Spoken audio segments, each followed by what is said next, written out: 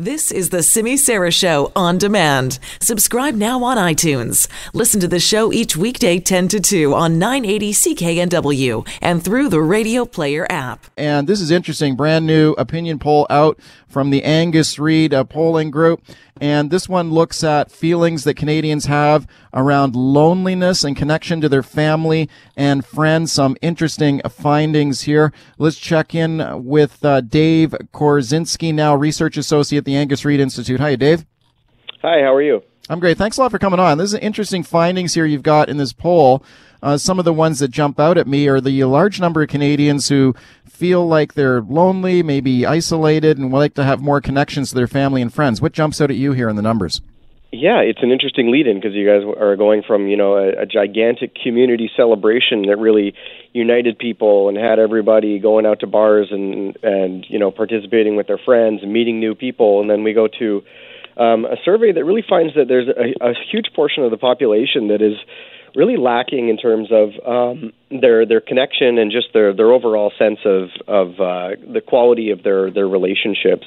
Yeah. So it's important to note that for our purposes, social isolation is different from loneliness insofar as isolation is more dependent on your community and your objective actions, how many people you're seeing, whereas loneliness is really a feeling, and you're feeling that what you would like to see for your life is not really what you're getting, and you might not be having the relationship quality or the number of relationships that you like. And, you've got 29% of the Canadian population that says that they feel very isolated.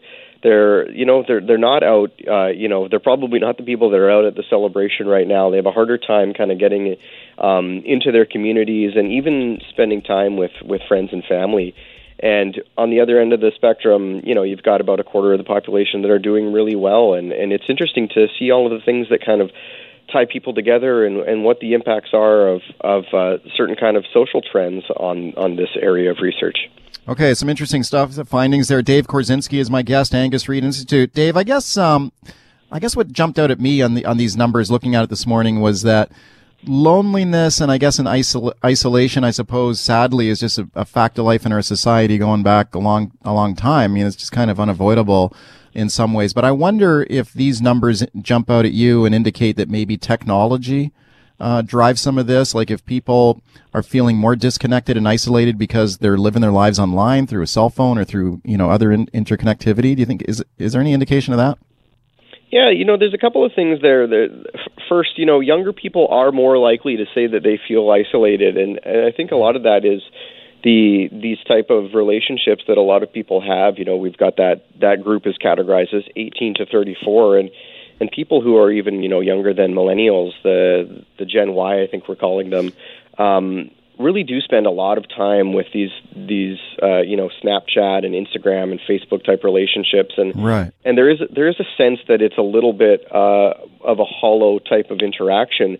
But that said, people who do use social media or text or email to stay in touch with people of all age groups are actually quite positive about it.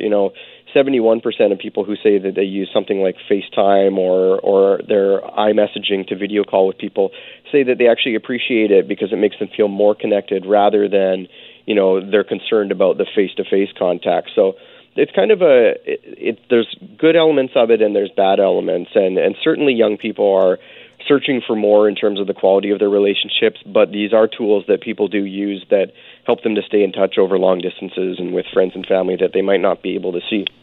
Yeah, friends and family is so important. I think the family unit is such a crucial thing in our society. I mean, you take a look at some of these other numbers in your survey, Dave, that shows that 1/3, 33% of people, which is a lot, saying they could not definitively say if they could count on family or friends to help them out through an emergency. This is a pretty big number. Yeah, when you think of your kind of social network and the things that you would rely on people for, it's really valuable to have somebody to lean on, both in a social sense, if you're looking for emotional support, and then if you're looking for maybe you're running into some financial trouble. And like you said, you've got 33% of Canadians who say that if they ran into a financial issue, they actually don't know anybody that they would be able to reach out to. And then that 1 in 5 who say that even if they're looking for somebody for emotional support, they're not sure they'd be able to find someone. And that kind of leads into one of my kind of key takeaways from this is that 1 in 5 people in Canada say that they haven't had a meaningful conversation about their life with anybody within, when they think about the last year or so. They rarely or never do that. So that group of people are really quite isolated, and a lot of them actually, when you ask them if they wish that other people had reached out to them more, say that it would go a long way if maybe their friends or family would reach out to them. And also there's a personal aspect. They realize that maybe they should be doing more of that themselves. So it goes both ways. But I think when you're trying to overcome these issues, you got to be aware and just think about people in your life that maybe you haven't talked to for a while. Yeah. Who, especially older people, that might not have quite the meaningful relationships that they used to have. Yeah, maybe it's a wake-up call for people to keep those connections alive, right? Or to reach out and connect again with people maybe you've lost touch with. Yeah, and maybe you use FaceTime or something, because like I said, people that are using it say that it's quite a valuable tool, and there certainly is a desire for more meaningful relationships and just kind of general contact with your neighbors and community, which is something I think we could all use a little bit more of. Thanks for coming on.